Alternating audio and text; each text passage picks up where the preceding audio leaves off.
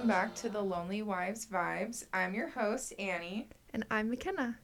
And it's been a hot second since we have recorded. Yes, it has been. We have lots of little life updates. Oh, yes, we do. And we have a great episode in store for you guys today. I'm so excited for this episode. I feel I've been really missing doing this podcast. Mm-hmm. I mean, it's been what? I think 2 months. 2 months, yeah. Oh, I'm so sorry, you guys. Yeah. This is So sorry you couldn't hear us on Thursday. I know. Yeah, there's been so much that has happened. I mean, Christmas happened. Mm-hmm. New Year's. There was like a Chinese air balloon that was shot down. Oh my gosh, yeah, I forgot about that. Yeah. The Super Bowl just happened. The Super Bowl. Rihanna slayed. Go Chiefs. Go Chiefs. I was rooting for the Chiefs. I wasn't really rooting for anyone. I was rooting for bad girl Riri. She did amazing. Mm-hmm. Can we talk about that just for 1 second? I know this is like old news. I probably already talked about a lot, but her little belly was sticking out, and I was yeah. And we had some boys over, some of my husband's friends, and they're like, "Oh, is she pregnant?" And I was like, "No, she just had her baby. Okay, everyone, calm down. Mm-hmm. You know, women's bodies change a lot after they have their baby." And then she was like, I mean, it was popping out a lot, and I was like, "Is that?" No. I still have a little pooch. I still have a pooch. Yeah, but that was like a big round pooch. That was a round pooch, and then I was like, "Okay, someone look it up." She was pregnant, but for that 1 or 2 minutes, I was defending her hardcore. I was like, you know what? Mm-hmm. Calm down. Yeah. Well, and everyone kept asking me, because I'm like a pop culture guru. Mm-hmm. Like, is she pregnant? Is she pregnant? And I was like, no. She like literally just had her baby. She did in May. Yeah. How did I miss that she has had this child since May? I have no idea. But the fact that she's already pregnant again, warrior. Like, could not be me. Mm-mm. Could not be me. I could not emphasize that enough. With my first, let alone the second, that quickly. She's crazy. But you know what? All you hot moms out there that have your babies back to back, you go warrior, mm-hmm. warrior. I mentally could not be me. I keep changing my mind. I'm trying to think what else has happened. Yeah, pop culture queen. Who died? Who died? I don't think anyone that I care about died. And Twitch. The dancer. Oh, that broke my heart. That was really sad. Oh my gosh, I forgot about that. But I think everyone else that has passed away has been a lot older. Mm-hmm. Like expected. Hollywood icons. Yes. But there have been several environmental disasters that have happened. Yeah, like there was something in Ohio recently with like a train exploding. Yes, there's like acid rain now in Ohio. Yes, like no joke. And there's been school shootings. Yeah. Like at the Michigan State, and then the stabbings in Idaho State. Yeah. What? There's been a lot. 2023 has been off to a rough start. Little bit of a rocky start. I had high hopes. I'm trying to keep them mellow hopes, you know? Mm-hmm. Not too high. Low expectations. Yes. And then anything above that is just great. Yeah, absolutely. Should we go into life updates? Sure. So since we last spoke, my dad actually passed away in the beginning of January, which was expected, but still extremely devastating. Yeah. So we took a little break. We did. I needed a lot of minute, yeah, to kind of recover, and I don't think I'll ever like truly be over it, but I mean, you can't get over something like that. It's gonna be grief that's with me for the rest of my life. Yeah, just because I love him and I miss him a lot. Yeah. I hope in the future we can have an episode about family stories from maybe both of us. Yeah, I think that'd be cool. Because there's so many fun, really cool stories that I think we can talk about that would be really funny and interesting. Yeah. My dad was crazy. Mm-hmm. And that's a part of... He was really funny, though. Oh my gosh, he was so funny. You remember him? Mm-hmm. I met him when he moved you in to your apartment after your mission. Oh. And I was like, McKenna's dad's really funny. He's so funny. Mm-hmm. And not in, like, a jolly way. I would no, not. like he's like actually funny. Yeah, he's from New Jersey, Mm-hmm. and so he's very much like, is he joking or is he dead serious? Oh, he's joking. I don't know if he's joking or not. Oh, he's making fun of me. Oh no, he's joking. Mm-hmm. Love him. Oh, I love him so much. So anyway, yeah, that was really devastating at the beginning of January, and actually he died on my husband's birthday. So sad. Which I think he did that on purpose. Yeah. He's like, this day will be about me, actually. And so that was awesome. Mm-hmm.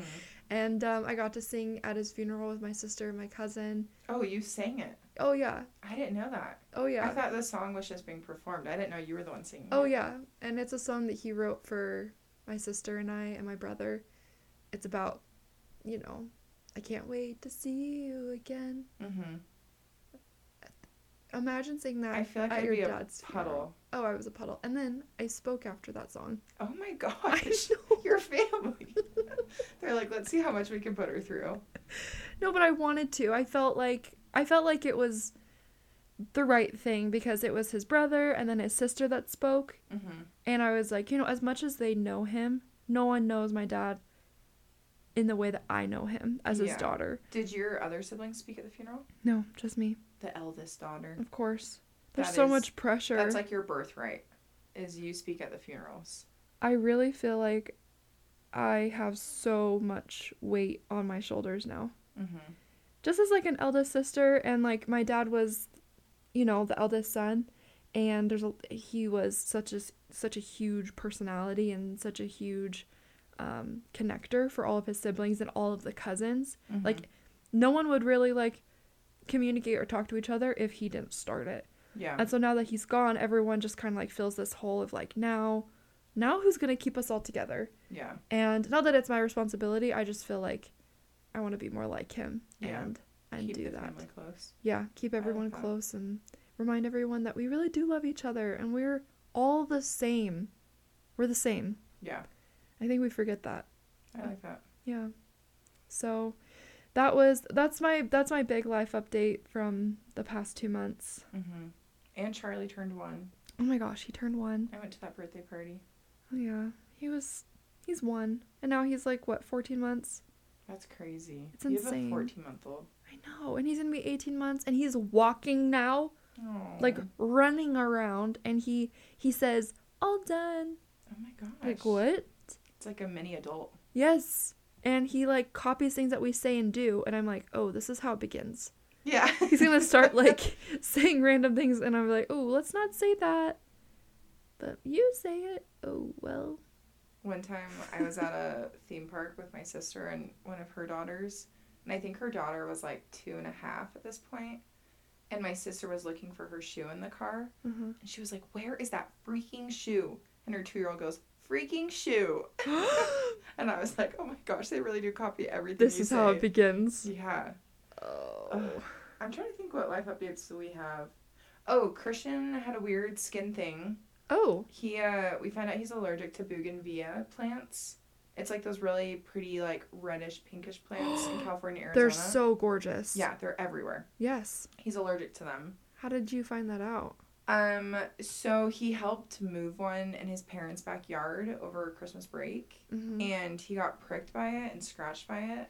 Mm-hmm. And then this weird, like, skin thing started developing, and it looked like his skin was melting. And it was, like, all over his arms and, like, his wrists. And so we went to the doctors, and it kept spreading. We went to the ER. They weren't really helpful. And then we finally met with my dermatologist. Uh-huh. So it was, like, over the span of, like, 2.5 weeks. Oh, my word. word. The dermatologist finally helped us. He was so nice. His name is Jason from Utah Valley Dermatology, if anyone wants to go see him. We love Jason. Yes, he was so helpful, and luckily Christian's arms are good now. He just has some scars from where it was. Mm. So he just has to be really careful going forward. Which I'm like, we only want to live in California, Arizona. So, like, don't go near the plants. I just feel like that's easy to avoid unless he gets, like, thrown into a bushel. Yeah. I think he'd die. Yeah, he probably would. It was so disgusting. Like, we had to wrap his arms every day. Like, we couldn't hug each other for, like, a week because it was so bad. Oh. It was, like, awful. I'm so sorry. But he's good now. We're good now. It's over. It's just something we can laugh at now. But truly was so scary. Because at first they were saying that he had cellulitis, which is, like, he had these big fat bulges on his arms. And so they thought he was going to get a blood infection if it, like, went deep enough. So they were worried about sepsis. And so we, like, thought he might get sepsis. So we were just, like, really, like, high alert for a little bit. But then the dermatologist, he was like, I don't know if it was ever cellulitis. I think it was just a bad, like, allergic reaction. Wow. So we're like, okay. So did you get a shot, or how did it get cured? Yeah, so he got a steroid shot, and he was put on 5 different medications to get it to go down. What? And he also got a tetanus shot, just to roll that out. Tetanus shots are no joke. I know. Poor guy. Like, when they pulled out the needle, I was like, that tetanus shot? Like, tetanus shots hurt. That's no joke. Yeah, so that's probably our only life update. Jeez. And Christian's just growing out his hair, so. It looks great. I think he's trying to be like Steve from Stranger Things or something with the flow. It's like curly. I didn't expect it to be like that kind of curls. I'm really hoping our girls get that curly hair. Because I just have like stick straight hair. Same. We're only having girls. I don't know if you knew that. Well, congratulations. Thank you, yeah. We had a little good chat about it. Well, I'm probably going to have all boys, so. They can marry each other. One of our kids has to marry one of your kids. Yeah. They could go to prom or something. That'd be so cute. Oh, that'd be so fun. But today's episode, we are actually going to talk about our mission stories and experiences and yes, all of that. Before we go into our stories, though, we do have our 2 truths and a lie. Mine is sports edition because we just had the Super Bowl. Yes. So I can go first. Let's hear it. Okay. My first one, I played on a powder puff team in high school. The second one, I rolled my ankle and couldn't play during my championship playoff game for volleyball. And the third one is, I did gymnastics till I was 13. Oh, this is tricky. I think you did do gymnastics. But I don't know if it was till you're 13. I feel like that was older. I feel like you didn't do it that long because then you switched to volleyball. I don't think you rolled your ankle. I think you did something different. I think that one's the lie. That is actually the truth. Oh, shoot. I did roll my ankle during my playoff game my freshman year, so I couldn't play. That is the worst. I didn't play on a powder puff team. Oh. It was like all the popular girls, and I was like, I can't. Yeah. I'm not in their league. You know, when I was in high school, I was like the president of everything. Like, I was like the student body president. You were the student body president? I was. Oh my gosh, I would have been scared of you. No way. I'm so nice. And I was in like theater, so I was like not really scary. I thought. I learn so much more about you every single time we do these podcasts. McKenna Smith was student body president. Yes, I was. Just my senior year, though. And so anyway, so I was in student council like my entire 4 years. So I never played in Powder Puff, but I was always like in charge of it. Oh, gotcha. I always made sure like, you know, everyone had the football, that it was there, and like the flags. Yeah. Anyway, that's how I participated. Okay, cool. So wait, so you didn't play Powder Puff. Okay, that was Correct. a lie. Yeah. Got it. Okay. Are you ready for mine? Yes. Okay. Number 1, I get the anxious sweats when I play sports. Ooh. Number 2, I was on the varsity dodgeball team in high school. Okay. Number 3, I was on the tennis team in high school. I don't know. I'm gonna go with tennis team. That's a lie? Yeah. That's the truth. You were a tennis gal? Just for 1 year. Oh my gosh, you're so well-rounded. Student body president, tennis player. What was the lie? I was not on the varsity dodgeball team. Did you guys have a dodgeball team? No. Oh, okay. Just I was like, I probably should have figured. But that'd be really cool, though. I feel like I would be really bad at dodgeball. I'm not good at dodgeball. Yeah. I feel like I'm a large target. Yeah. And not very when agile. When you're tall, it's like... No. You can't really bend down that well. You can't jump that high. Yeah. It just is what it is. Yeah. We accept our fate. Did you guys do, like, dodgeball tournaments in high school? Like, we would have, like, dodgeball teams, and then we'd all come in to, like, the big gym during lunch, and we would watch, like, this tournament go on. Whoa. And then, like, we'd have, like, the championship game, and, like, they would have, like, no class that day for, like, one of the periods. What? And we'd, like, all come into the gym and watch this, like, championship game. That sounds so fun. No, we weren't allowed to do dodgeball. I would always suggest it, and they were like, no, that's dangerous. Dang. I know. You're kind of lame. I'll be completely honest. That is kind of lame. I won't lie. That's Florida for you. But, in fact, I do get the anxious sweats whenever I play a sport. Really? It does not matter what sport it is if I'm good at it or not. You just, like, get nervous beforehand? I get so nervous. That's why I don't perform. Are you, like, nervous because, like, you feel like you're not going to be good at it? Oh, absolutely. Okay. I'm mostly afraid of being hurt or falling. Okay. I have a fear of falling. I think a lot of people do. Yeah. Especially heights. Yeah, but it's not even heights, though. It'd just be like falling down. I'd be afraid of falling just by standing. Okay. You know, if that's your fear, I respect that. 6 feet of falling. True. That's it is a lot of feet. Down. It's a lot of feet. And I have large feet. I feel that. And they tumble over each other. Anyway, I'm done talking about my feet. McKenna does not like her big feet. I really don't. I think they're so proportionate to your body, though. Thank you. And I have been told that I have great feet. I believe it. They're in socks right now. They are. I would check. No free looks. I don't have socks on. I normally do have socks on, but not today. I'm getting all the free looks I can get. Yeah. So tell us, what was your experience opening up your mission call to Farmington, New Mexico? Okay, so I was on my mission when you got your call. Yes, you were. And you were my inspiration. So thanks a lot. Just You're kidding. so welcome. Were you at my mission call opening? Was I? I don't remember. I might have been. I don't think I was. I don't think you were. I think I had class or something like that. Yeah. That was so long ago. Was that 2017? 2016? Yes, that's right, 2016. Yeah. And it was in the summer. I think you had already opened it when we met. I think so. I think you had already opened it. But little preface, both my parents, my mom and my dad served their missions in Korea. Really? So, and I'm Chinese. So in my mind, I'm like, obviously I'm going Asian. Why would I go anywhere else? Yeah.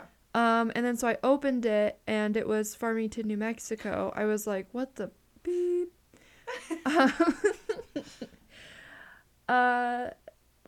Humbling. Mm-hmm. That's a good word choice. I was very humbled. And then I remember on my mission, I was talking to one of my companions and I was like, why do you think we got sent here of all places? Mm-hmm. And she's like, well, I know why I'm here. And I was like, oh, why? She's like, well, I made sure to tell them that I'm super depressed and anxious. Oh. And I was like, oh, dang it. I told my bishop that I get anxious. And I think he put that on there. And I think I must have checked the little box that says I'm an anxious person. Yeah. Because it asked, like, do you have a history of, like, anxiety or something like that? Yeah. And I was like, doesn't everyone? Anyone that does not check that box, you are a liar. And you're going foreign. And now you're going foreign. Yeah. And I have a bone to... And you know what? Whatever. Mm-hmm. I don't think that I was cut out to learn a foreign language. Mm-hmm. But you kind of did. I did. I dabbled. Yeah. I dabbled in Navajo and Spanish. I learned Spanish, actually. Mm-hmm. I taught myself because I wanted to. I wanted to have that. I just wanted to be able to say, yeah, I learned a language. Mm-hmm. Don't we all? Yeah, I know. But it came in handy. Like, lots of people from Chihuahua spoke Spanish to them. New Mexico is a poppin' place for Spanish. It is. And it just so happens that you served in New Mexico as well. I did. Different mission, though. Yeah. I got called to the Lubbock, Texas mission. R.I.P. R.I.P. It's so funny because when I submitted my mission papers, I was like, I would love to go foreign, but I really want to go somewhere that's, like, warm year-round. Because I just, like, don't do well in the snow. Mm-mm. So I was excited for that aspect. Like, oh, I'm going to be, like, warm most of the time. It'll be pretty good weather. Y'all. Texas is weird. It is so hot in the summer. Like, not Florida hot where it's, like, humid. At least where I was, it was really dry. Mm-hmm. But then in the winter, you have those freezes where everything, like, shuts down, but missionary work keeps going somehow. Drama. Anywho, so yeah, I opened my call. I said Lubbock, because that's how I thought you pronounced it. And it was, in fact, Spanish speaking. So I was really excited about that. Mm-hmm.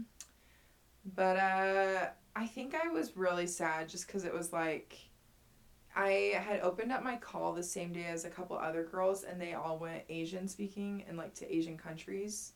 So I was like, oh my gosh, I'm gonna go to like Tokyo, or like they're calling all the Asian missionaries right now. Like that thing. you just like totally convince yourself you're going somewhere. And like Yes. the night before I opened it, I had a dream I was going to Hawaii, and I was like, I can deal with that. I can go to Hawaii. Oh yeah. No. You know, that was back in the day when they had physical. Yeah. Like, you would get mailed it. And I remember I was living in Heritage Halls on BYU campus, which is like, you know, where all the freshmen live. Yeah, it's freshman dorms. Yes. And, you know, there was like, everyone was getting a mission call every single day. And we figured out a pattern that anyone that went foreign speaking, this is so dumb, everyone foreign speaking, their postage was just a little bit more expensive. Yep. And so you could know, like, you know, most people, they'd get the mail in the afternoon, but they don't open it till 7 p.m. Yeah. And so we'd see it and be like, okay, you're going foreign because yours is $2.73, and then the local, like the stateside, is $2.07. Yeah. Because there's more papers in a foreign package. Because you have to like fill out like all Yes. this documentation. And all Yes. that. I do remember that. I had to wait 7.5 weeks for my call after I submitted. Why? There was 2 holidays in the middle of it, and then it like came back because I had marked that I had anxiety previously in my life when I was like 14. So it like got, I don't want to say rejected, but it like went back to my stake president, and he had to do another interview with me, and he was just like, I need to know like everything about your anxiety. I need you to tell me every detail, what you struggle with, what triggers it. And I was like, I don't even know anymore. Like, I'm 19. Right. Like, I was just trying to be honest in my paperwork. Right. And then like they tell you to be. Yeah, and then he basically said like, if I send this back again and it gets sent back to me, you have to do counseling for 9.5 weeks before I can resend it in. And I was like, I don't even need counseling anymore. Like, I'm okay. I don't struggle with that. And he was just like drilling me so hard, and he was like, are you sure you don't struggle with this? And I was like, you're about to make me struggle with this the way you're like talking to me. So then they like resent it back, and then I got my call the day after the 4th of July. And my parents were on a cruise, so I had to wait 3 days to open it. I know, I'm like, poor timing. It's not about you. Mm-mm. It's about your parents. Mm-hmm. It's their proud moment. It is their proud moment. Are you the only one that served a mission? No, my oldest sister and my older brother served, and she went to Tennessee and he went to Brazil. So I was like, there's not really a pattern in our family. No pattern.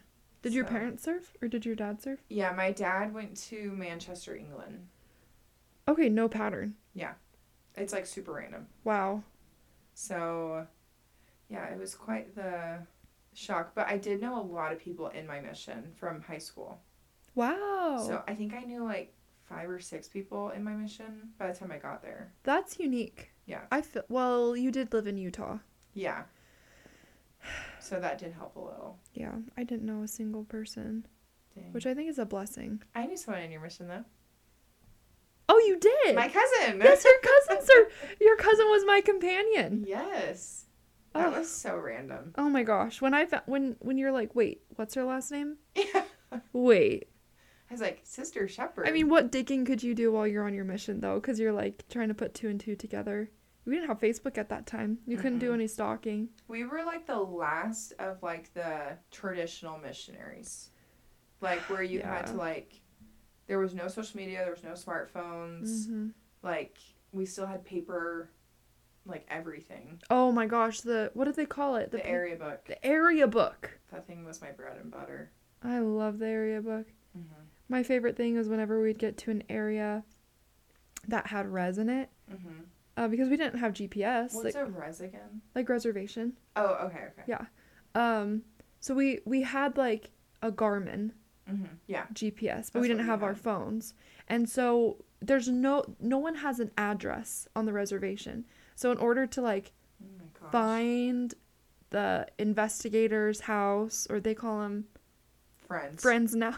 Yeah. Like, People that's that so we were weird. trying to teach, or like even members, like the bishop lived out on the reservation, and like in the area book there was all of these hand-drawn maps by Okay. by the elders and sisters of the, like, turn left at the tree Oh my and then go gosh. over the ditch, and like all of these things. That's crazy. And, like, your first time seeing that, you're like, what the freak? How You am I just have supposed to like, find? follow it to a T? Yes. And then they would always tell you, don't take the area books with you. You have to leave them in your apartment. Yeah, our mission was like that too. And I'm like, okay. It was like sacred text in our mission. Oh, it was. Absolutely. For those of you who don't know what the area book is, it's basically like a record of like everyone that's been taught in your area, all the members in your area, sometimes maps in your area. Mm-hmm. Like, it's like all phone the information. numbers. Yeah, phone numbers, addresses. It's like all the information you need to like do missionary work, Mm-hmm. basically.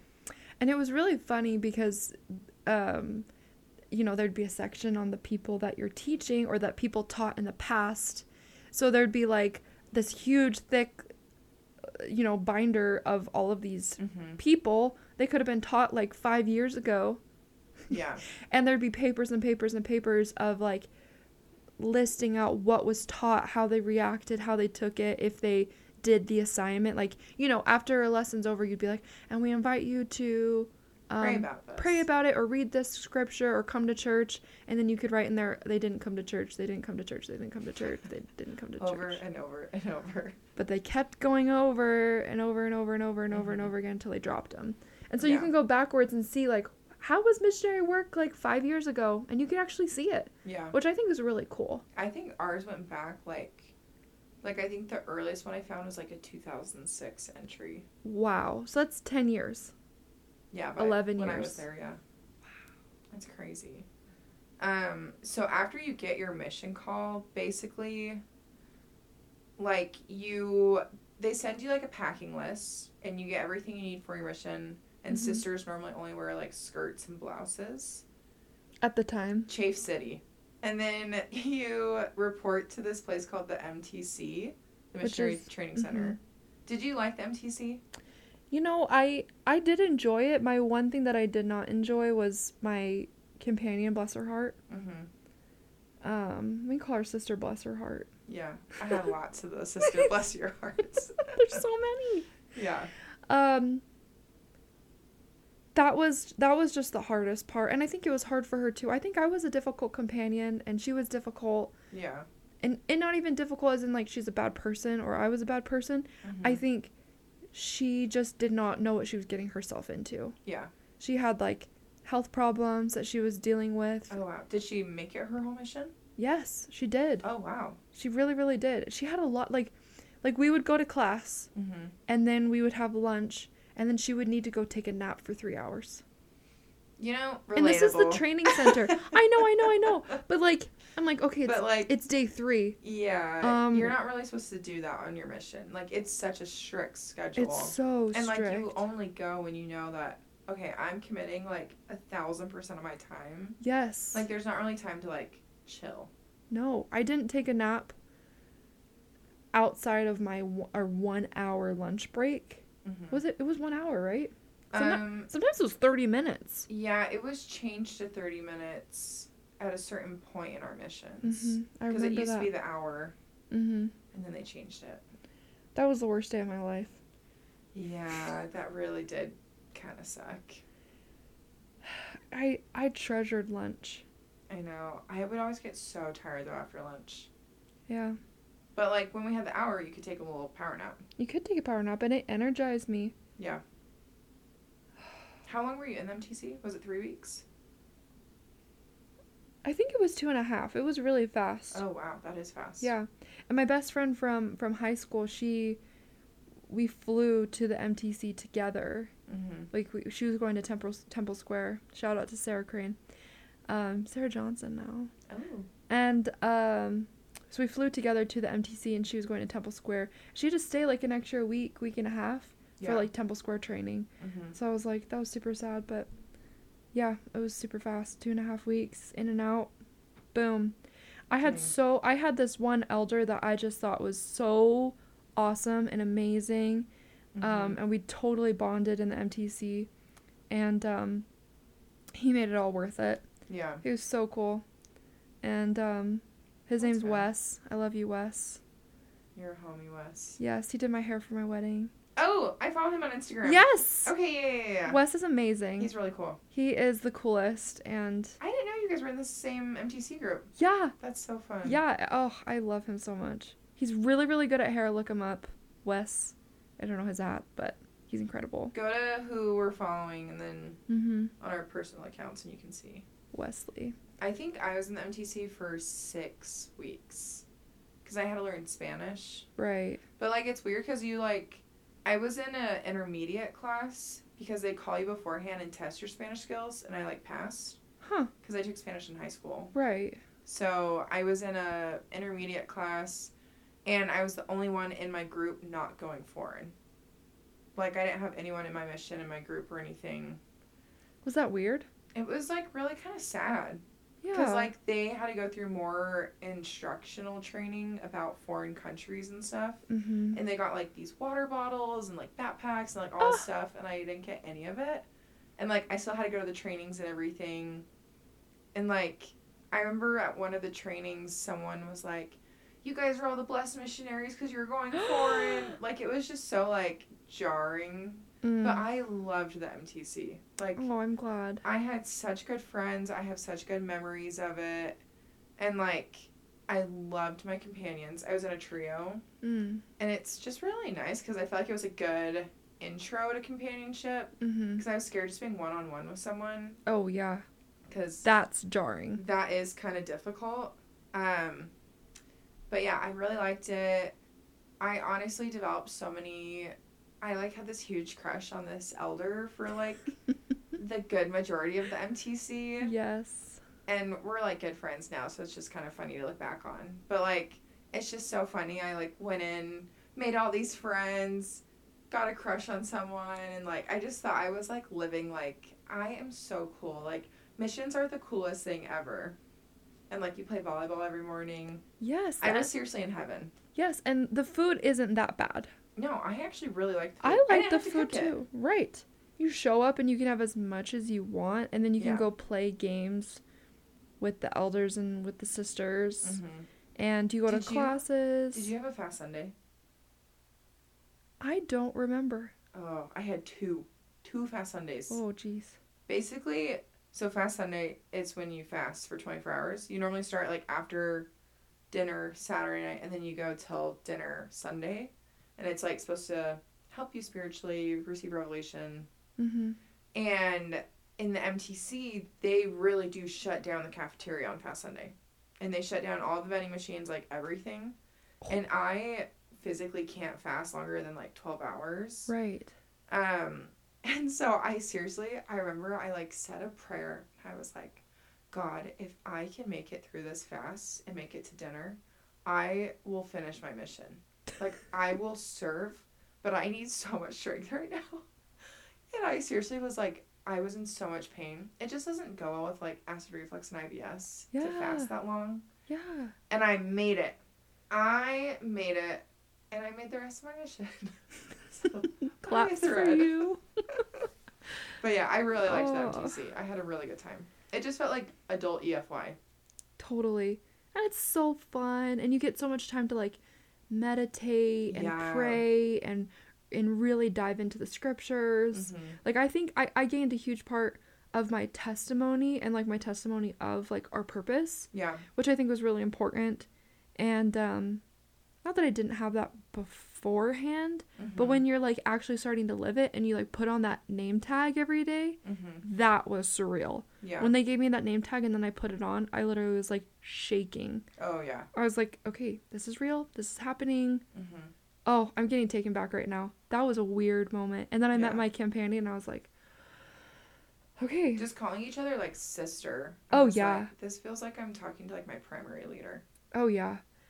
And, yeah, there were some funny experiences in the MTC, but... Did you cry a lot saying goodbye to your family?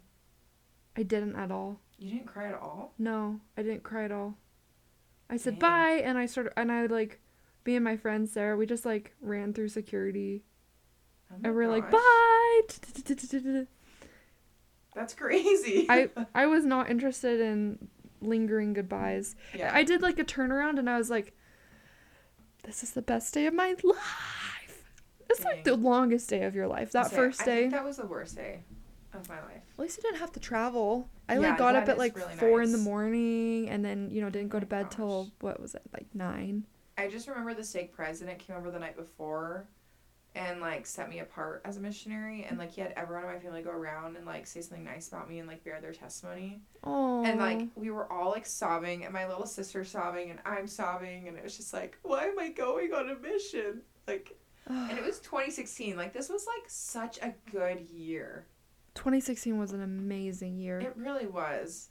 I was just like on a high on life. So going into the MTC, I was very like, I cried a lot. Like, we went to In-N-Out and I only took a bite of my burger. That should tell you shows how much stress I was in. I don't know. Wow. But do you feel like the MTC like prepared you to like go into your mission? That's a great question. No. Okay. I think it was very surface level. Yeah. Which I think is important. Mm-hmm. But I don't think anything can prepare you for the difficulty of a mission. Yeah, I agree. What did you think about that specifically? I felt like it helped me a lot with like my Spanish and like learning how to pray, learning how to like study scriptures, which was really nice. Yeah. Like, it gives you like the basic tools you needed. Yeah. But I felt like even my first like area that I was in, I still wouldn't say I had adjusted to missionary life. My first area was really weird because there was no members in it. There was only less actives.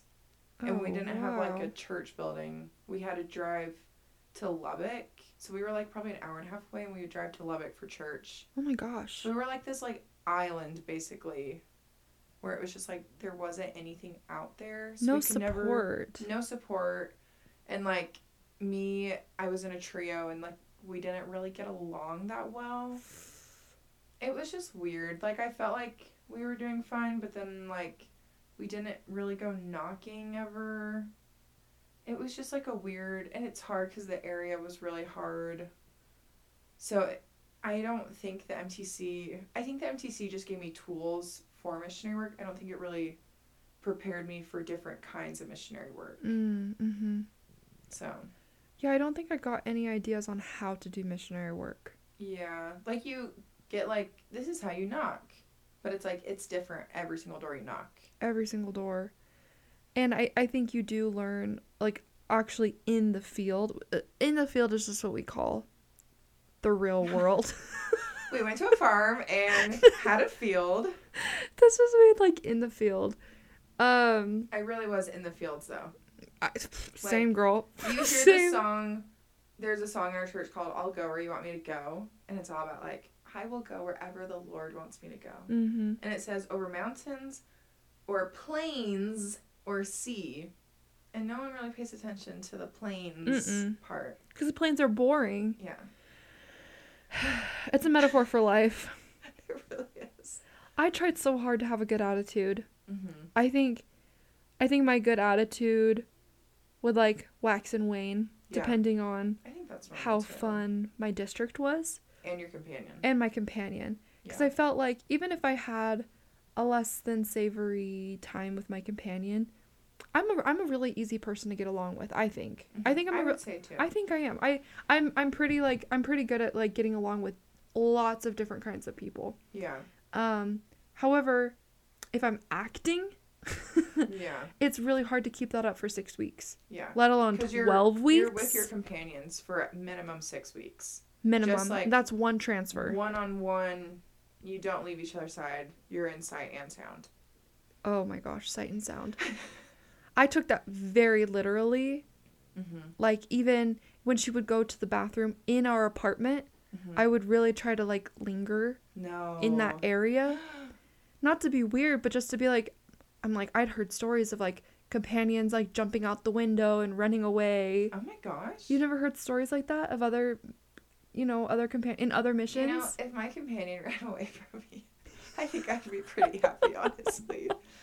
Like, I literally was like, I just want a really good story. yeah. That's what I would always tell my companions. Like, even on the hard days, I was like, listen, this day really, really sucks.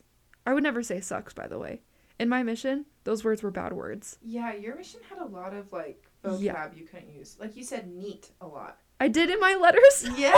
Oh, yeah, me and McKenna wrote each other every week. Every week, almost, yeah. Handwritten letters. I was so dedicated to that. Once you got home, though, they weren't as often, but they were still often. Yeah. But yeah, I couldn't say awesome or cool or sucks or freak, anything like that. We had to use higher language. Mm-hmm. Yes. And I think that there is some benefit to that. Mm-hmm. And it was really hard for me. Yeah. It was so hard for me. I had a really good trainer. Mm-hmm. She was very patient with me. Shout out to Sister Darlington. I love you. That's her name? Yeah. That's such a cute last name. I know, right? And her family owns a funeral home. So they're wow. the Darlington Funeral Home. Okay. Isn't that kind of fun? That is fun. I love her so much. She ended up marrying our AP. Oh, wow. I know. I, it's like the can't drama. do people that marry and people from their mission. Yeah, no offense, could not be me. It gives me kind of the ick. It does give me the ick. But back to what I was saying, Mm-hmm. On those really hard days where things were just like really not going our way, we had gotten rejected a lot of times, or we were just like feeling really anxious or nervous or stressed out, I was like, sister, what a great story. Let's go have an adventure. Let's go make a really good story. And so we'd be like, what's a place that we've never been before? What place looks kind of scary? Let's just go there and see what happens. And then we'll have a good story to tell. So sometimes we do stuff like that just to make it better mentally. I don't know. What would you do on the hard days? I'm gonna get a Dairy Queen. We got Dairy Queen so much. Oh, that's amazing. Yeah, it wasn't amazing on the hips, though. I definitely gained, I think I gained like 40 or 45 pounds on my mission. Just like, because in Texas, the food is phenomenal. And heavy. We ate out a lot because, like, we didn't have members in a lot of my areas. So we didn't have people feeding us. And I don't really know how to cook that well, so we ate out a lot. Went to Dairy Queen a lot. I was stressed a lot. And stress comes out in more than one way. Yeah. Like, my biggest challenge, I would say, on my mission was the companions. Like, there's a couple companions that I would still talk to today. And there's a lot of companions that I never want to see them again. Like, and I kind of knew going in that my biggest trial would be companions. Because I got a blessing that's a very specific blessing that kind of talked about that. So I knew going in that would be a challenge. I just didn't realize how much that would affect everything in my mission. And, like, I had this one companion, she, like, stressed me the hell out. And, like, I started developing these headaches that, like, would never go away. I had to go to so many doctor appointments. I went to MRI appointments. And, like, they just kept saying, like, you're just stressed. And I'm like, I don't know, like, what this stress is. Like, I don't know how to get rid of it. I don't know, like, where it's coming from. It was coming from my companion. 1,000%. And I am still on medication to this day because of that companion. So. Oh, my gosh. I know. I honestly would be shocked if she's listening to this. I'm not going to say her name. But you know who you are if you are listening. Do you mind me asking what she would do that made you so stressed? Yeah, she was very, very to the book obedient. Like, to the point where it was like, this is supposed to be a spiritual journey and thing where I'm supposed to come closer to Christ. Like, on your mission, you're supposed to be home by 9:30. And that's, like, a very strict time. For safety reasons. Yeah, like, you don't want to be out past 9:30 as a 19-year-old girl in a random place. And I remember we got home at 9:29, and I was like, sweet, we made it. I'm going to grab the mail really quick. It was like right outside our front door. Like you go outside the front door and our mailbox is right there. And I remember I grabbed the mail and I was looking through it, and then it hit 9:30, and she just started screaming at me. She's like, Sister Nielsen, we gotta get inside. It's 9:30. We're not gonna get blessings. Like, you gotta get inside right now. And I was like, okay, like, I'm just closing the mailbox. Like, give me 2 seconds. Like, you can see me and hear me. Like, we're fine. We're home. And she was just like, you gotta get inside. We have to be inside by 9:30. And so I, like, come inside, and she's holding her, like, watch, and she's like, it's 9:30 and 37 seconds. Like, we need to say a prayer of repentance right now. And I was like, I don't really feel sorry that I need to repent to God for being outside the door. So then she got down and knelt down and started repenting for me. Oh my gosh. I'm like, during the prayer, she said something like, Heavenly Father, please forgive Sister Nielsen for being late inside the apartment. And during her prayer, I was like, nope, don't forgive me. I'm not that sorry. Like, I was just so over it. Like, it was just constantly her trying to, like, mold me into this, like, missionary that's going to be exactly obedient because that's how we get blessings. And it's like, I don't see in my head God takes away things because you didn't follow exactly to a T everything that he's commanded us, And, like, her parents growing up, if she drove over the speed limit, her parents would take her license away because in the commandments it says, like, you're supposed to follow the laws of the land. Obey the laws of the land. Yeah. And I asked her, I said, how did your parents know you went over the speed limit? She was like, well, they'd ask me every week, like, did you speed? And I would say, no. And if I did speed, I'd say yes. And they'd take away my license. I'm like, there's a line, and then there's a cliff. And that's just, like, too much for me. But that's how she was. Like, if the speed limit was 40 and I was going 42, she'd be like, Sister Nielsen, we're not going to get blessings if you go 42. You need to slow down. Oh, my word. Like, every single day. And eventually I just started calling her Hitler because I was like, I can't with you anymore. Like, it was just so exhausting trying to appeal to her standards of what she thought was exact obedience. Every minute of the day. Yeah, and we were companions for 12 weeks. Oh my gosh. When we got the call that we were staying together, I just went in the bathroom and cried. I was like, I can't be with this person. Ugh. And all the members, because the companion I had before her, we got along so good. The work was going great. I felt so good as a missionary. Mm-hmm. And then I got this companion, and all the members could tell, like, there was something off. And I had so many members that would, like, pull me aside, and they're like, are you okay? Like, something is off. And I'm like, yeah, I have freaking Hitler as my companion. And, like, I would tell my mission president, and he'd just be like, you just need to serve her more.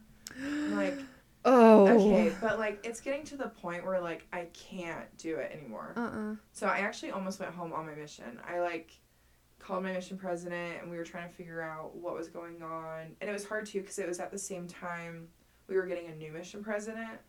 Oh. So, and they wouldn't let me call my parents. Like, it was just, like, this whole thing. And I tried calling my parents, and she would take the phone away from me and be like, we're not going to be obedient. Like, we need these blessings. We need these baptisms. Like, it was just so hardcore.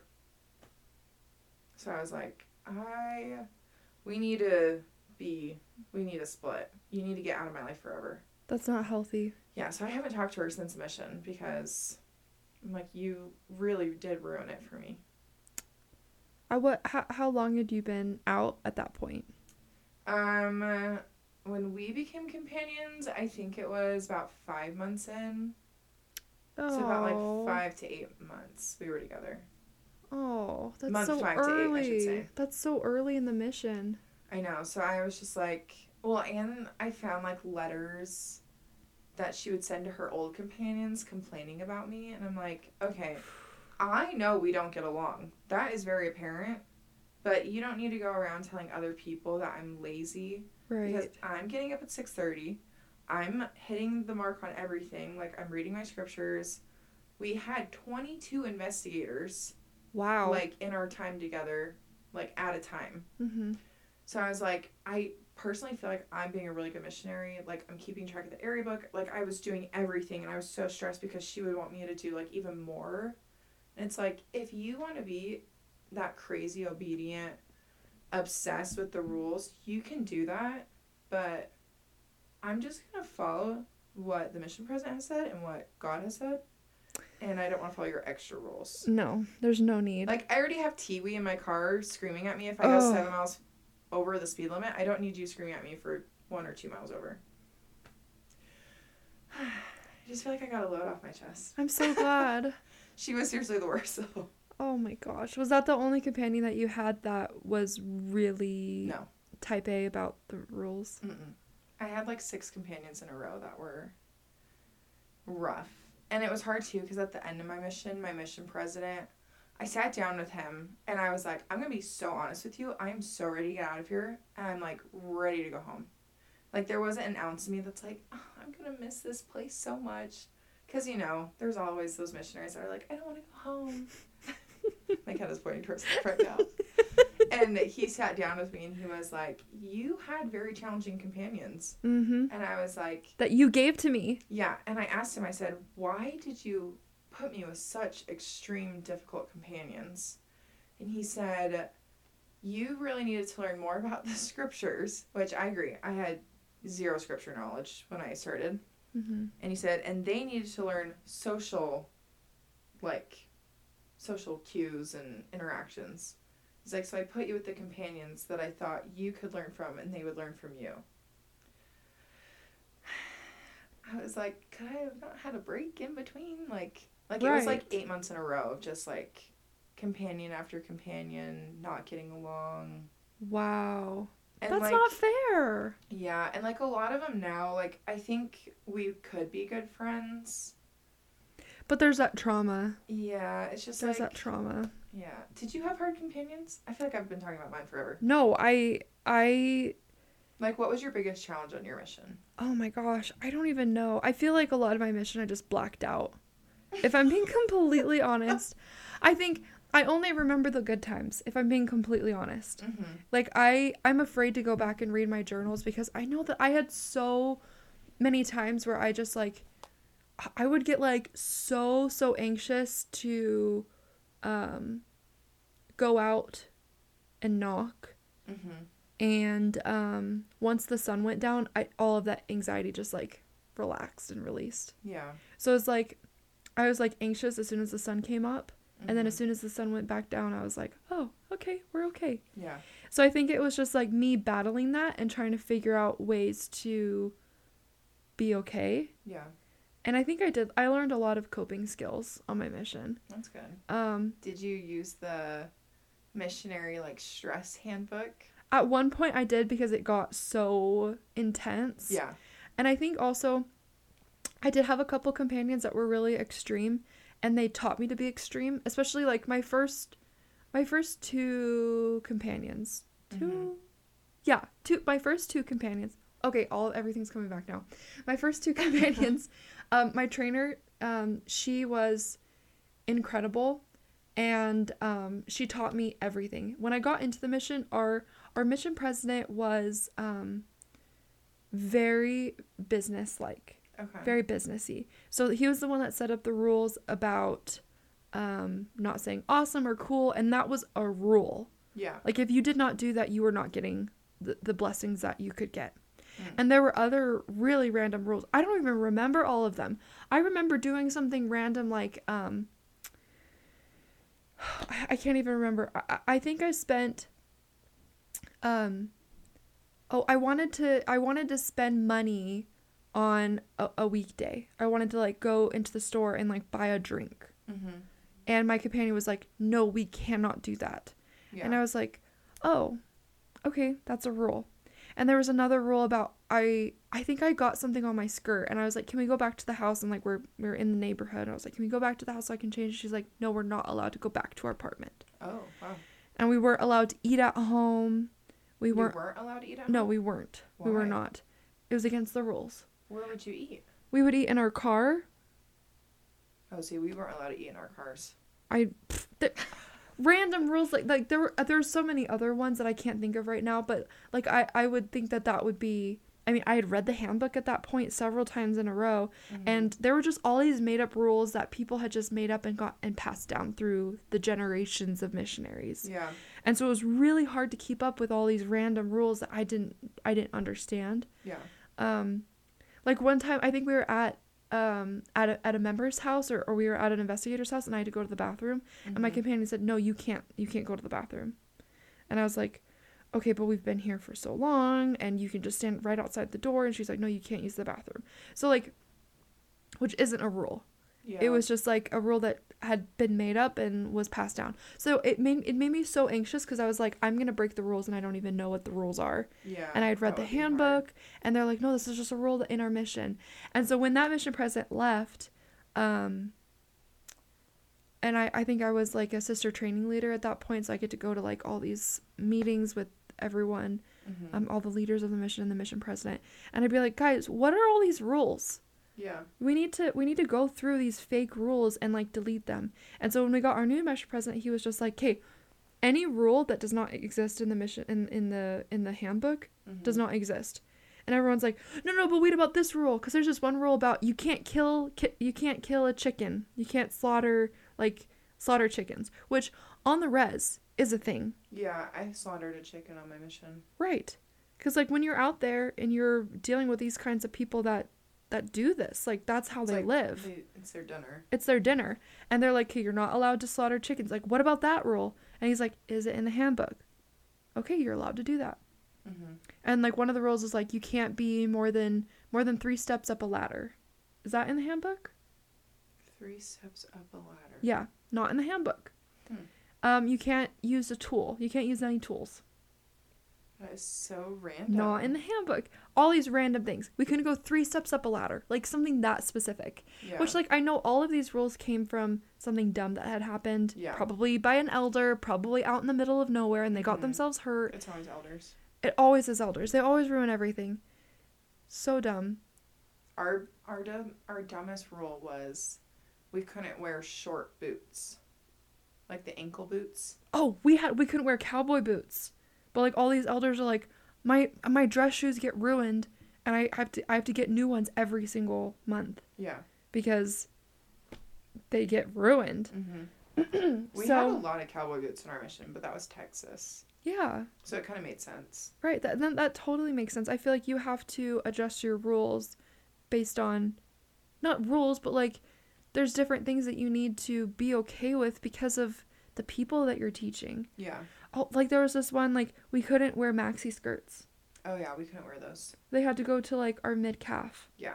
Was that a rule? Was that an actual rule? I think that was an actual rule. Okay, that one made me so annoyed because I had the cutest maxi skirt that I wanted to wear. We couldn't wear our hair in braids.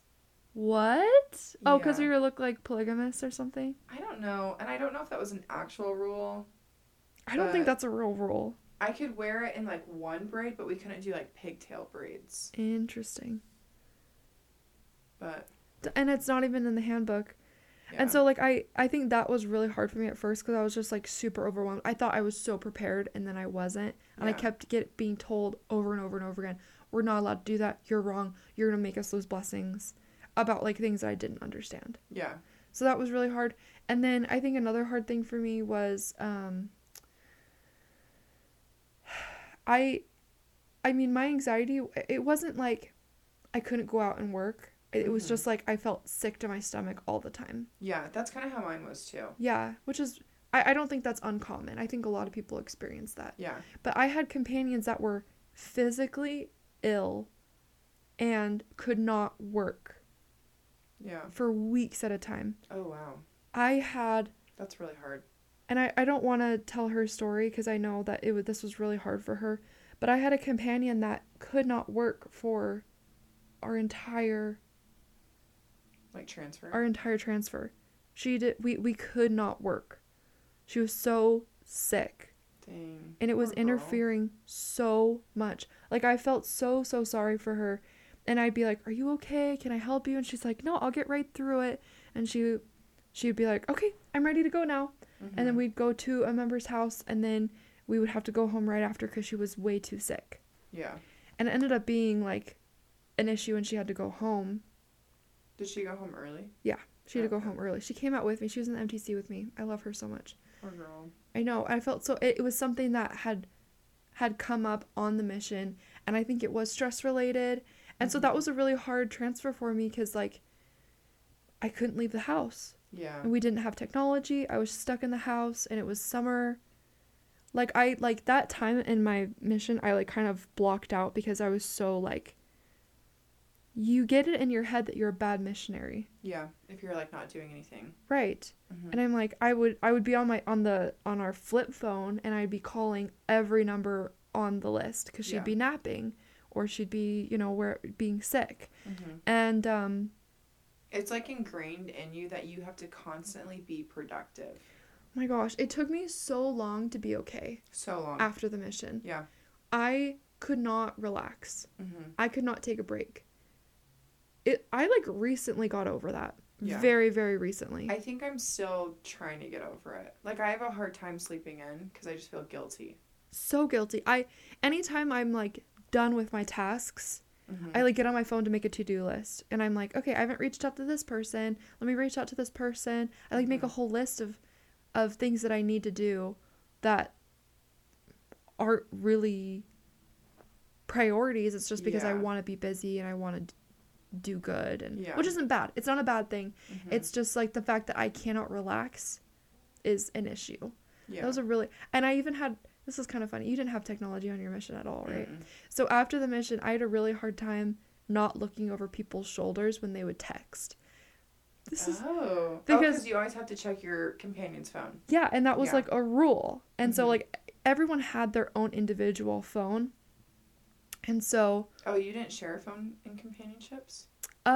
Before technology, we had one phone where we would share, and that, like, phone stayed in the mission. But then, once we got phones, like, everyone had their own individual phone, but there's one SIM card. So, like, one companion would get the SIM card in their phone so they could text, and both of us had Facebook on our phones, or whatever social media we had. Gotcha. And, we would just make that work. And so one of the rules was like you had to approve your texts. Yeah. And so that was a rule beforehand, but it was harder when we would be doing like Facebook work, like reaching out to people and texting people. We'd both be doing it at the same time. Yeah. And be like, okay, I'm gonna text John, how are you doing today? Is that okay? And she'd have to say yes. And so when I got home, I would like be texting and I'd be like, hey, I'm gonna text Sarah, hi, how are you doing today? And is that okay? And my friends and my sister would be like, what? Yeah. You can text whoever you want. Yeah. Or like my sister would be texting and I'd look over her shoulder and she'd be like, can you not? And I'm like, oh, sorry. I'm so sorry. It's just like a habit. It's such a habit. Yeah. I had a hard time with the Sight and Sound. Like I went to Disneyland, I think the week after I got back from my mission with my sister. And I remember I left something in the car, like outside the house we were staying at, and I was like, can you just like sit by the door and watch me walk out to the car? And she was like, why do I need to watch you walk out to the car? And it was in that moment that I was like, I am free. I can do whatever I want. I'm free. But it's a big adjustment when you come home, and you're so awkward when you come home. Oh my gosh. It took literally forever to normalize. To be okay. Yeah. I think going on dates and, like, I, like, moved immediately back to Provo. I think, like, I got home Wednesday and then I moved to Provo Monday. Like, good for you. I immediately had to get, like, back into, like, regular socializing. Yeah. And that was really good. But, I don't know. The mission feels like a weird fever dream. Absolutely. I can't believe I did it. Yeah. And, like... It's kind of cool because I got really close with a lot of the members on my mission, and, like, I still talk to them a lot on, like, Instagram or Facebook.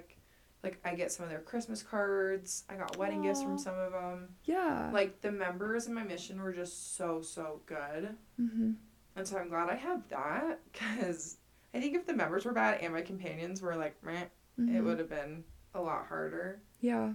But, yeah, it's just, like, a different... world. Our mission also had a really big problem with like gossip.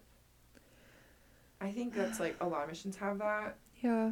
But there was like a lot of like rumors going around about me that I don't know how they, like, started. Mm-hmm. Because all my areas, I was isolated with my companion. And, like, the nearest companionship would be, like, 2 hours away. Oh my gosh. So it wasn't like I was talking to other missionaries. Except, Ever. like, zone conference and, like, district meeting. But... And district meetings are once a week. Yeah, and zone conference is once every 6 weeks. But... It was weird because when I got home, I started getting all these letters and Facebook messages and DMs of just people apologizing. Like, I had a couple companions write me apology letters, which I really appreciated. And then I had a lot of elders write me letters saying that they were sorry. Like, it was just this whole thing. I don't know. It's just like I never felt like I fit the mold of, like, a standard missionary. And, like, I remember I went into one area and the elders had gotten kicked out of that area. We weren't told why. It was just like, you're gonna whitewash this area, you're gonna, like... Make everything okay. Yeah, you're just gonna basically start from fresh and find people. And I remember this elder called me one day, which you're not supposed to call missionaries unless it's your district leader. Mm-hmm. And I remember he called me and he was like, why are you telling everyone I had sex with a member there? And I was like, what are you even talking about? Like, I have never heard anything even remotely about this. And, like, even my companion was like, I have never heard Sister Nielsen talk once about this. Like, it was just so, like, out of the blue. And then I received a letter from someone else in the mission when I got home saying, I'm sorry I put your name to this rumor. I thought it was you. And then the other elder apologized once he found out it wasn't me. Like, it was just, like, constantly, like, me trying to just, like, focus and, like, do missionary work. And then, like, elders, sisters, companions, just, like, kind of being bullies. That's called bullying. Yeah. And, like, I don't want to play the victim card or whatever. Because I'm, like, at this point, I feel like I have learned a lot from it. And that's what is important. But if my children don't want to go on a mission, I totally understand. I'm the same. It's so hard. And there's nothing that can be said that will prepare you for it. Nothing. And I mean, I had so many good experiences on my mission. Mm-hmm. And I know that you did too. Yeah. You had a lot of, like, really beautiful experiences. Mm-hmm. Like times when, like, you bore your testimony. Yeah. That it was powerful and you know that the person that you were teaching felt it. Like, moments like that can't be replaced. Yeah. Because, like, even if I bear my testimony now, like, in church or to, like, my husband or, like, my friends, nothing hits the same when you are a set-apart missionary for Jesus Christ. Yeah. Like, that, it's so special. And so, like, I really appreciate, like, that opportunity to be a representative, and I don't think that anything can replace that. Mm-hmm. But just like Jesus's representatives in the scriptures, they were persecuted and they had literally the hardest time. Yeah. And were murdered. Yeah. At least we weren't murdered. Did you ever have a gun pulled on you? Never a gun. No, I never had a gun or a knife pulled on me. I mostly had, like, people threatening to, like, sexually assault us. Yeah. Or, just a normal day. Just a normal day. Especially on the reservation, a lot of people are drunk. Yeah. Middle of the day, middle of the week. And, like, we had a lot of really scary experiences where, like, I know that God was protecting us because, like, we were in the right place at the right time. Yeah. And, like this one story is insane. We were in the middle of the reservation, didn't really know where we were going. Mm-hmm. We had, like, a person that we were teaching that was, like, down the street, but then we had a feeling to, like, stop at this one house. So we, like, stopped at this one house, and we were, like, talking with the person, and they were really nice. And then we saw, like, the Navajo police and, like, the paramedics, like, rushing down this gravel road to the investigator's house. And, like, all these houses are, like, 1 or 2 miles apart. So it's, like, if they're headed down that street, there's only one house for them to go to. Yeah. So, like, we knew what they were doing. And I was like, oh my gosh. And then she's like, the lady that we were talking to, she's like, that's really weird. And I was like, I don't think we should go to that house. And so we left. We ended up leaving and doing something else. And then a couple days later, we were going to go back to that house, and we went back, and no one was home, but there was gunshots everywhere. Oh my And gosh. there was blood stains on Oh the front step. And so we went back to that first lady, and we're like, do you know what happened? Like, oh yeah, the boyfriend murdered our investigator. And I was oh my gosh. So that's what had happened. Wow. If we would have been there for that. Yeah. If we. But it's as a missionary, you're so close to the spirit protecting us every single. I get chills every time I tell that story, because it's we could have died. Yeah. Absolutely. Because when people are drunk and belligerent like that, they're not thinking. They're not thinking straight. And I had met that man before, and I could tell there was something troubling him. Yeah. He was very jealous. And so, it's so sad. I feel so sad for her. Yeah, there's so many issues out on the reservation, and that opened my eyes a lot too. It's we're in America, and these people are living in a third world country. Yeah. That's crazy. I know the Dirt pictures floors. you sent me. I was just that looks crazy. Crazy. I felt so bad. I stopped wearing jewelry. I stopped wearing anything floral. I wore a lot of just regular clothes, because you're supposed to dress nice, but I stopped dressing to the nines like I would with my with earrings and makeup. I stopped wearing makeup. I just went very, because these people are so humble. And you don't want to stick out like a sore thumb when you go. Oh, absolutely not. I was I'm afraid of being taken or robbed. And so I'm super lucky, because I know there's lots of people that had violence happen to them. I know friends that were mugged and robbed on their mission. Yeah. And that's scarring. Yeah. I can't imagine that. But I think the threat of that always being there was really, really freaky. Yeah. Christian got pepper sprayed on his mission. Ooh. I'm sweet little Christian. That's so sad. I know. I'm if I ever meet that person. Seriously. They'll have to deal with me. Yeah. Crack your knuckles. Yeah, there's a lot of... You're just, constantly on edge. Constantly. And I was, constantly trying to, listen to the spirit. Listen to, any thought that came to my mind. And I think that was really anxiety-inducing, because I was, afraid that I was going to miss something. Mm-hmm. But, at the end of the day, I was always protected. We were always kept safe, thankfully. And there was actually 3 missionaries that were killed in my mission in a car accident. While you were there? It was right after I left. I didn't know them, but one of them had just gotten there. One of them was just about to leave the next week. Oh, that's so sad. I know. It was so sad. Just bad things can happen to missionaries. Oh yeah. We're not always, yeah, and they do all the time.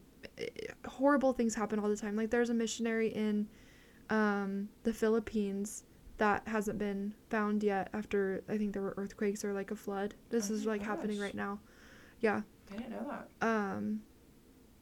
Bad things can happen to any of us. So you never know. And but I know that I was protected so many different times. Can I tell this one story? Go for it. I know we're running a little bit long today. Oh, it's fine. There's so many. They haven't heard from us in 8 weeks. So. They haven't, so we're just gonna shove everything into this one show. So, I never share the story. Mm-hmm. I think I've only told the story maybe twice. And trigger warning. Mm-hmm. Demons. Oh. So, on my mission on the reservation, I'm sure you have heard stories or folk tales about the reservation and different creatures. Yeah. And I think that you've had experiences with this too. Yeah. So maybe I'll tell my story, and then you could tell stories that you've heard. So in my mission, there was a rule that sisters were not allowed to be on the reservation after dark. Okay, it's once the sun goes down? Once the sun starts to go down. We would peel out of there at 5 o'clock just to be safe. Because you do not want to be on the reservation after dark. It is freaky as hell out there. Yeah. And bad things happen. There's bad people. Lots of good people, but lots of bad people. And so this one day we were with this particular family that we had been trying to see for weeks, and you know how that goes, like you're trying to see, like you knock on the door, you call them, you text them. We finally caught them. We finally had made this appointment, and they were there, and it was like this huge family. They were so awesome. They were really neat. Yeah. Use your mission vocab. They were really great. And they were really, I mean, there was kids, and they were really accepting of what we were saying. And so the sun was going down, and my companion was like, sister, like, we gotta go. I was like, no, we don't want to ruin this. Yeah. We just got here, and I was like, maybe this is our last opportunity with them. And she's like, okay, I feel the same way. I think this is gonna be good. So we stayed, ended up like eating with them and blah, blah, blah. Anyway, it was very late. Yeah. And we were about 45 minutes away from our house, and we still had a very long trek off of the reservation. Did you walk there or drive? Oh, we drove. We had our Tacomas. Okay. I barely walked on my mission. We would like walk for fun. Because how are you supposed to knock when the houses are like 2 miles away from each other? Yeah, that is hard. That's nonsense. Anyway, so I'm like, okay, we gotta go. So we like say our goodbyes, we jump in our Tacoma, and we start driving, and it is a long, dark drive. Yeah. Like we only had the moonlight to light our way, and it is bumpy and so dark. Like you can't even comprehend like the darkness that is out there. And we're driving, and we have to get around this mountain to get to the freeway, which would take us to our house. Mm-hmm. And once we get to the freeway, the reservation is done. Yeah. As we are approaching the mountain, I look to my right, and I see this creature. No. I like want to cry right now because I remember that feeling. I felt so much like darkness in my heart that I had never felt before. I have never felt that much darkness. Ugh, and I saw have, like, goosebumps. I know. And so I saw this creature, and it looked like, I don't know. I'd never seen anything like that, and I still haven't seen any pictures that are similar to it, but it looked like a human. Ew. Ugh. But it was, and we were going fast. And like, you know, when you're on gravel road, and this road it's not regular gravel. It's like, there's huge rocks and there's potholes. And anyway, we're going as fast as we can. It's like, we're going probably like 30 miles an hour because we have the Tiwi in our car. They'll give us an aggressive driving if we hit a pothole. So we're trying to be as careful as we can because we don't want to lose our driving privileges. Mm-hmm. And I see this creature, and I go, sister, you need to floor it. We need to get out of here. We need to get around the mountain, because if we don't, I think it's going to come and get us. Ugh. And I knew that we were protected. Like, I knew we were safe in our car. Like, what could it do to our car? And that's when I thought about that, I was like, what is it going to do to our car? I knew that it could do something to our car. Yeah. There's nothing that it couldn't do. Yeah. With that amount of, like, darkness, and I don't know. I don't know what it could have done, but I knew that we needed to get out of there. Yeah. So I saw this creature in the distance, and it had red eyes, and they were bright, and they were looking right at me as they were moving so fast down the street. Oh my gosh. And they were looking at me as they were literally running on all fours. And we were going like 40 miles an hour. I'm not exaggerating. I totally believe you. I've never been more scared in my entire life, because I knew that was it was going to get us. And so as we were going, I'm like, sister, you need to floor it. And she looked, and she saw it, and she knew that we needed to get out of there. And she saw it too. She saw it too. And we were going so fast, and it was getting faster and faster, and it was getting closer. No. And we like barely, I just remember this, like it was so close to us. And we finally, like, we got to the edge of the mountain, we got around the curve, and we like hit the freeway, and I looked back, and it had disappeared. It was gone.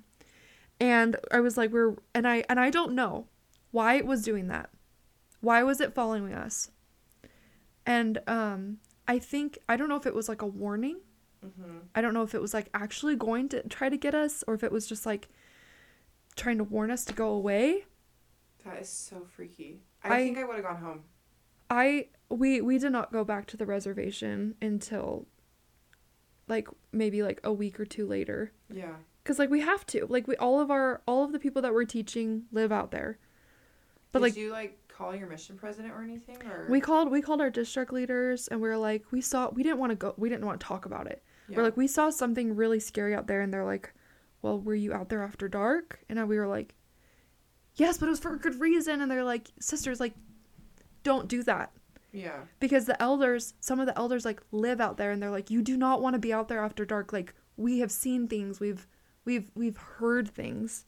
They're like, some of the elders, like, they would live on an RV on like the church property in the middle of the reservation. So it's like a really small chapel, and there's like barbed wire around it. And so in the parking lot they would have their RV. And there was this one story, and I don't know if it's true, about these elders that their RV was literally like lifted off of the ground by a creature and then slammed back down, and they like heard voices, and they never left their RV. Oh. But I would seriously go home. I would pack my bags so quick and go home. I don't know why I didn't. That is a lot of faith, McKenna. I don't know why I didn't. And that wasn't, like, I wasn't close to the end of my mission. Like, that was, like, right smack in the middle. Dang. So. That is crazy. The most insane thing I've ever had happen to me. And no one has ever heard that story. I don't tell that story. Yeah. I mean, I don't blame you. It's really freaky. Like, it's not a casual conversation. Yeah, no. That doesn't really come up. We didn't really have anything crazy, like, with that. The only time I really encountered, like, a demon type thing, I was serving in this branch, which is, like, basically a tiny, tiny church community. Mm-hmm. And there was, like, a college campus within that area. And this girl came and found us at the library when we were doing our emails home. And she was like, I have this thing that keeps following me, and it's in my room right now. Can you come bless it out? Like, in her dorm room. Oh my gosh, I just got chills. I know. And my companion was like, sure, yeah, we totally can. And this companion, I loved her. Like, we got along so well. And I was like, we can? Like, we can say a prayer for you. Like, I did not want to go. And we, like, go into this dormitory. It's, like, the hallway, you know, with all the doors. And we go into her room, and it just felt off. Like, I wouldn't say it felt dark, but it felt off. I know what you're talking about. Yeah, and her roommate from Africa was in there. She's like, something crazy is in here. You ladies need to get it out. And, like, she was just, like, also feeling the same way. So we, like, all gathered around in a prayer and, like, basically told it to go away. And then it felt better after the prayer. But I remember before we said the prayer, she looked at me and pointed at me, and she was like, it's standing right behind you. And I was like, did you have to say that? Like, did you have to include that detail? Oh my right here, gosh. right now. Like, I've only been out here 3 months. Please don't tell me that. And then she was like, it's gone, guys. Like, I don't see it anymore. Like, it's gone. And then, like, 2 months later, she saw us again. She's like, yeah, so it's back, but it's, like, being really nice this time, so I'm just going to leave it. And we were like, okay. What the hell? I know. I'm like, if anything, good or bad, is following me, no. No. Straight to jail. I, like, can't. There's probably ghosts and demons in jail. I'm sure my ancestors are around me currently, but They're probably like, oh, you have no idea. They're like, we're all listening to this podcast. We're always with you. Yeah. But so... yeah, that was probably, like, the creepiest thing. Oh. I just don't like it. I don't like it. I don't like it, and I will never... I don't want to go back to the reservation. Like, I have no desire to visit my mission. I drove through your mission recently. Farmington? Yeah. Oh, cool. I stayed the night in Farmington. Why? Because I was helping my sister drive. I know, right? What? I was helping my sister drive from San Antonio to Alpine, Utah. I see. And that's Farmington, a long drive. We stopped there at her friend's house because they were out of town. Mm-hmm. And we stayed the night there. And I remember being very creeped out because there's no street lights, like, anywhere. Except for, like, the very main road. Like, the neighborhood we were staying in, it was a super nice house, mm-hmm. but no street lights. And it was, like, all a dirt road. I'm It's like, so bizarre the way they have things set up out there. There's so many rich people that live in yeah. Farmington. It's like all the people, like doctors. And they live up on the mesa. Yeah. So it's like they're literally above everyone else. Yeah. While everyone else is literally like living off of the government's money. Yeah. Like we would avoid Walmart on the first Monday of the month because all the people from the reservation would come up from and go to Walmart, and so it was packed full of Navajos. Weird. It was insanity in there. Yeah. But yeah, it's a interesting area. There's really pretty parts of it though. Like all the big rock mountain things. The mesas. Yeah, those are really pretty. They're gorgeous. But did you drive through Shiprock or did you go through like Durango Cortez? We went through Shiprock. Wasn't Shiprock epic? Yeah, it was really cool. It's so random. It's like in the middle of nothing. There's just this tall spire of rock. Yeah. It's massive. Yeah. The Navajo believe that that's where everyone was born. Oh, that's and we all cool. came from that rock. Well, not us. We're Billy Ganas. Huh? We're white people. Oh, okay. Oh, that's rough. I'm just dropping some Navajo on you. Yeah, really though. Yeah, they it's just mission. No one can prepare you for how your mission's gonna go. Nope. And I feel like this is just my advice to people who think they might want to go on a mission. Like, really, truly figure out why you want to go. And then you have to hold on to that your entire mission. Because for me, I wanted to go because I wanted to do something good. That wasn't a good foundation. It's a good reason. It's a good reason. But it should not be the foundation. No, I needed something deeper, and I feel like my whole mission, I was trying to figure out that deeper. Why am I here? Mm-hmm. So I feel like you really need to figure out why you're going, why you want to go. Are you okay going anywhere in the entire world? It's not just these bougie, like, Paris, France missions or... That's where my husband served. Oh, yeah, he did. Yeah. So not fair. Yeah, like, you will get sent to an area that makes you uncomfortable in some way.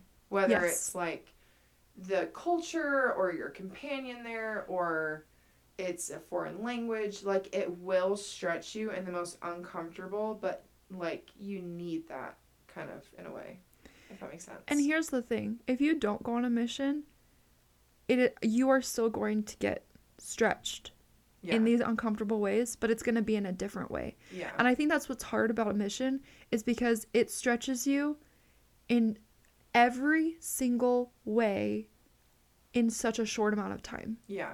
It is very, very, it's painful. Yeah. And you have to like be a bigger person or you get crushed under the weight of it. Well, and your only resources are like your Bible, your Book of Mormon, and God. Right. Like, it's not like where I'm home, I can call my mom, I can talk to my husband, I can go see a therapist. Like, It's very much just like, this is you. You have these books, and you have God, and you have your companion.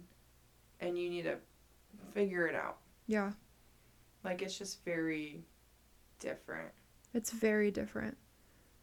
When I first got home, like, I didn't regret going on a mission. I think I still was, like, riding that high of, like, the accomplishment. Oh, yeah. But it's I think a great feeling. It's a huge feeling, like, very, very fulfilling. Like, you feel so, so proud and so many great stories to tell. And, like, anyway, but after a couple of months, I was like, oh, my gosh, that was really traumatic. Yeah. That was really traumatic. It's really hard. And like we said, there's nothing that can truly prepare you for it. But I think, and like these are all things that like that you get told all the time is like you need to grow your foundation as early as possible and as strong as possible. Yeah. And I think that I went on a mission to gain a stronger foundation. I wanted these stories like to strengthen my testimony. And that is totally not the way to go about it. Yeah. At all. I think a huge reason I went is because like you went and so many of my friends were deciding to go on a mission. Everyone was going. Everyone. Like like when we say everyone, all of my roommates, Yeah. except for like one or two Yeah. that I ever had, didn't go on a mission. And all of my friends, all of the boys were leaving. Mm-hmm. I was like, well, I've got nothing better to do. Yeah. I definitely wouldn't have gone if all my friends didn't go first. Right. Like, I wouldn't have even, like, considered it. But because they all were, it was like, maybe I should pray about this and see if I should go. And, of course, it was like, yeah, you should go. It's a great thing to do. Right. But I just didn't realize, like, everyone kept saying, it's hard, it's hard. It's like, okay, what is hard about it? And no one could give me, like, a straight answer. When you're 19, you do not know hard. No. You know high school. Yeah. High school's hard. Maybe a freshman year of college. Sure. Best year of my life. Freshman year of college. I loved freshman year. I was thriving freshman year. I would relive freshman year like that. Oh. So easily. fast. I loved freshman year. But you go from, like, that high to, like, wow, I have to wake up at 6:30 every day, and then I'm going to go running, and then I'm going to do personal study, and then I'm going to do companion study, and then I'm going to do Spanish study, and then I'm going to go out and I'm going to knock doors, and then I'm going to have lunch, and then I'm going to go out and knock doors again, and then I'm going to teach a lesson, and then I'm going to go find a less active, and then I'm going to eat dinner, and then I'm going to go to this. Like, it was just like... Then I'm going to write in my journal for an hour, and then I'm going to Yes. decompress, and then I have to go to bed. At 10:30.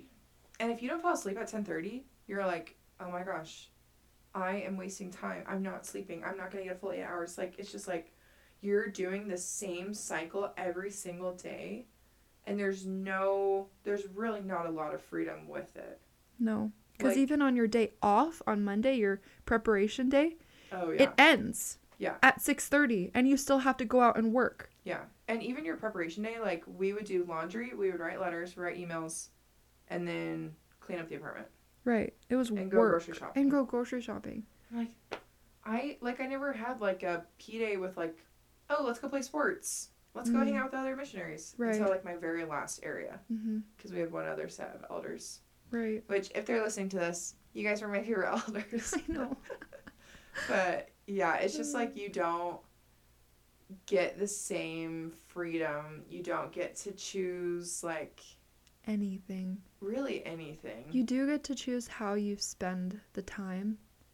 And I think that was a big wake-up call for me because I think I wasted a lot of time. And I waste time now. Wasting time is in, like, I would spend a lot of time, like, scrolling, spend a lot of time, like, gossiping, things like that. And then I realized, like, when I got on my mission, I'm like, oh my gosh, wasted my time doing nothing productive. Yeah. And so I think that there, even though, like we were talking about at the beginning, how this like need to spend my time productively is kind of toxic. There are a lot of benefits because scrolling is not healthy for your brain, and gossiping is not healthy, and reaching out to people that you love is super healthy. Writing letters is so fun and fulfilling. Yeah. And like choosing to spend your time wisely and like planning is such an amazing life skill. Yeah. So I do value that. Yeah. I have become quite the planner since my mission. Yes, me too. I have a calendar, and then I have in my notes, and then I have a Google Calendar. Yes. It's just like everything is planned. Yes. Like, I have photo shoots planned until September 2024 right now. That's incredible. I don't know if it's like a strength or a weakness, but I'm like, I need to be more go with the flow sometimes. I think it's a strength. I hope so. I think it is.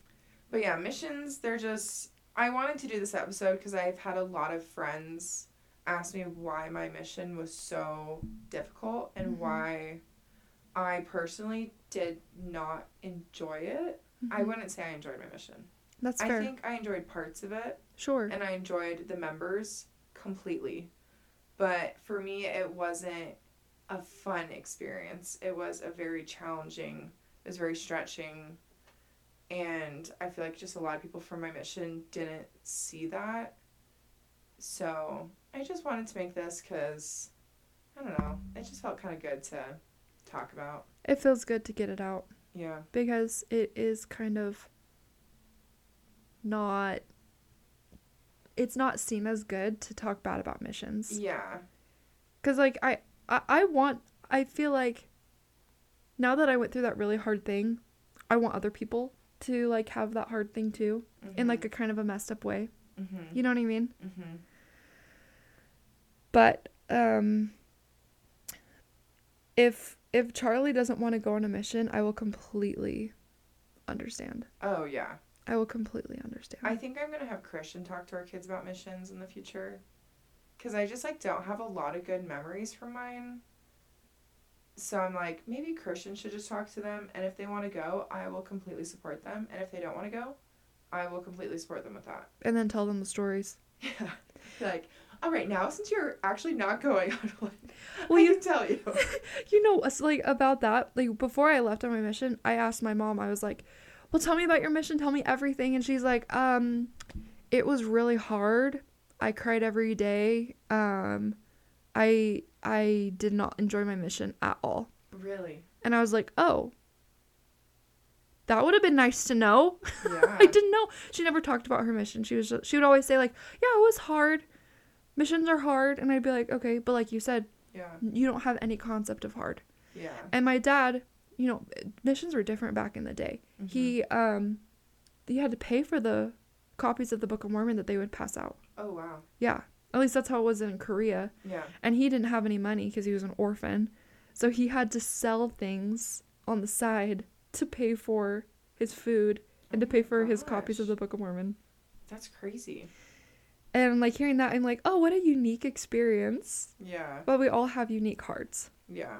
So. That's crazy. I know. And, like, everyone in my family that's served before me, like, they really enjoyed their missions. Like, right. They all said it was hard. Yeah. But, like, looking back, they still all love their missions. I believe them. They wouldn't go again. No, no one would. No.